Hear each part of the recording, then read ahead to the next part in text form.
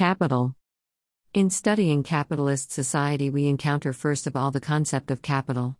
What is capital? What do we imply by this term? There are many concrete manifestations of capital. In any bourgeois country, capital may be money, machinery, buildings, ready-made goods, etc. The first conclusion that can therefore be drawn is that capital is value. However, not every value is capital. A worker's wages are paid in money, but this does not mean that the worker has capital. A peasant has a house and agricultural implements, but this property is not capital either. Money, like any other value, becomes capital only when it increases its value, i.e., when it produces surplus value. We can therefore extend the first conclusion by defining capital as value which produces surplus value. Intrinsic bourgeois science asserts that profit is an property of capital. However, capital cannot of itself produce surplus value. Capital increases its value only when it unites with labor, i.e., in the process of production. Capital exploits the worker who by his labor creates surplus value which in its turn increases capital. It follows that capital is value which produces surplus value by exploiting workers. Whatever its concrete form, capital is not merely a thing. Capital embodies certain production relations between the capitalist class and the class of workers, and these relations are expressed in exploitation of man by man. In defining capital, bourgeois economists usually imply by it the means of production. This view was held by Adam Smith and David Ricardo, representatives of English classical bourgeois political economy. Ricardo, for example, regarded as capital the stone and stick, i.e., the primitive tools of primitive man. Bourgeois science still continues to identify capital with the means of production. It strives to represent capital as the eternal and natural condition of any production. The finding of capital in primitive society serves precisely this purpose. The theory of eternal existence of capital is supposed to confirm the theory of eternal existence of capitalism. Bourgeois economists misrepresent the history of the origin of capitalism and of the formation of classes in capitalist society. According to them, hard, working and thrifty people became capitalists, while the lazy people who had squandered all their property became workers. These fabrications have nothing in common with historical truth. Primary accumulation of capital was marked not by thrift, but by real plunder of the colonies, forcible dispossession of peasants, and rigid laws against the poor in order to create a capitalist labor discipline. In studying capitalist society, we encounter first of all the concept of capital. What is capital? What do we imply by this term? There are many concrete manifestations of capital. In any bourgeois country, capital may be money, machinery, buildings, ready-made goods, etc. The first conclusion that can therefore be drawn is that capital is value. However, not every value is capital. A worker's wages are paid in money, but this does not mean that the worker has capital. A peasant has a house and agricultural implements, but this property is not capital either. Money, like any other value, becomes capital only when it increases its value, i.e., when it produces surplus value. We can therefore extend the first conclusion by defining capital as value which produces surplus value. Intrinsic bourgeois science asserts that profit is an property of capital. However, capital cannot of itself produce surplus value. Capital increases its value only when it unites with labor, i.e., in the process of production. Capital exploits the worker who by his labor creates surplus value which in its turn increases capital. It follows that capital is value which produces surplus value by exploiting workers. Whatever its concrete form, capital is not merely a thing. Capital embodies certain production relations between the capitalist class and the class of workers, and these relations are expressed in exploitation of man by man. In defining capital, bourgeois economists usually imply by it the means of production. This view was held by Adam Smith and David Ricardo, representatives of English classical bourgeois political economy. Ricardo, for example, regarded as capital the stone and stick, i.e., the primitive tools of primitive man. Bourgeois science still continues to identify capital with the means of production. It strives to represent capital as the eternal and natural condition of any production. The finding of capital in primitive society serves precisely this purpose. The theory of eternal existence of capital is supposed to confirm the theory of eternal existence of capitalism. Bourgeois economists misrepresent the history of the origin of capitalism and of the formation of classes in capitalist society. According to them, hard, working and thrifty people became capitalists, while the lazy people who had squandered all their property became workers. These fabrications have nothing in common with historical truth.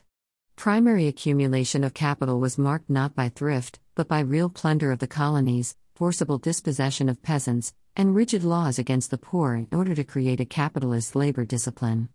In studying capitalist society, we encounter first of all the concept of capital. What is capital? What do we imply by this term? There are many concrete manifestations of capital. In any bourgeois country, capital may be money, machinery, buildings, ready-made goods, etc. The first conclusion that can therefore be drawn is that capital is value. However, not every value is capital. A worker's wages are paid in money, but this does not mean that the worker has capital. A peasant has a house and agricultural implements, but this property is not capital either. Money, like any other value, becomes capital only when it increases its value, i.e., when it produces surplus value. We can therefore extend the first conclusion by defining capital as value which produces surplus value. Intrinsic bourgeois science asserts that profit is an property of capital. However, capital cannot of itself produce surplus value. Capital increases its value only when it unites with labor, i.e., in the process of production. Capital exploits the worker who by his labor creates surplus value which in its turn increases capital. It follows that capital is value which produces surplus value by exploiting workers. Whatever its concrete form, capital is not merely a thing. Capital embodies certain production relations between the capitalist class and the class of workers, and these relations are expressed in exploitation of man by man. In defining capital, bourgeois economists usually imply by it the means of production. This view was held by Adam Smith and David Ricardo, representatives of English classical bourgeois political economy. Ricardo, for example, regarded as capital the stone and stick, i.e., the primitive tools of primitive man. Bourgeois science still continues to identify capital with the means of production. It strives to represent capital as the eternal and natural condition of any production. The finding of capital in primitive society serves precisely this purpose. The theory of eternal existence of capital is supposed to confirm the theory of eternal existence of capitalism. Bourgeois economists misrepresent the history of the origin of capitalism and of the formation of classes in capitalist society. According to them, hard, working and thrifty people became capitalists, while the lazy people who had squandered all their property became workers. These fabrications have nothing in common with historical truth. Primary accumulation of capital was marked not by thrift, but by real plunder of the colonies, forcible dispossession of peasants, and rigid laws against the poor in order to create a capitalist labor discipline. In studying capitalist society, we encounter first of all the concept of capital. What is capital? What do we imply by this term? There are many concrete manifestations of capital. In any bourgeois country, capital may be money, machinery, buildings, ready-made goods, etc. The first conclusion that can therefore be drawn is that capital is value. However, not every value is capital. A worker's wages are paid in money, but this does not mean that the worker has capital. A peasant has a house and agricultural implements, but this property is not capital either. Money, like any other value, becomes capital only when it increases its value, i.e., when it produces surplus value. We can therefore extend the first conclusion by defining capital as value which produces surplus value. Intrinsic bourgeois science asserts that profit is an property of capital. However, capital cannot of itself produce surplus value. Capital increases its value only when it unites with labor, i.e., in the process of production. Capital exploits the worker who by his labor creates surplus value which in its turn increases capital. It follows that capital is value which produces surplus value by exploiting workers. Whatever its concrete form, capital is not merely a thing. Capital embodies certain production relations between the capitalist class and the class of workers, and these relations are expressed in exploitation of man by man. In defining capital, bourgeois economists usually imply by it the means of production. This view was held by Adam Smith and David Ricardo, representatives of English classical bourgeois political economy.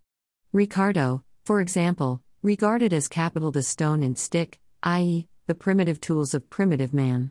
Bourgeois science still continues to identify capital with the means of production. It strives to represent capital as the eternal and natural condition of any production. The finding of capital in primitive society serves precisely this purpose. The theory of eternal existence of capital is supposed to confirm the theory of eternal existence of capitalism. Bourgeois economists misrepresent the history of the origin of capitalism and of the formation of classes in capitalist society. According to them, hard, working and thrifty people became capitalists, while the lazy people who had squandered all their property became workers. These fabrications have nothing in common with historical truth.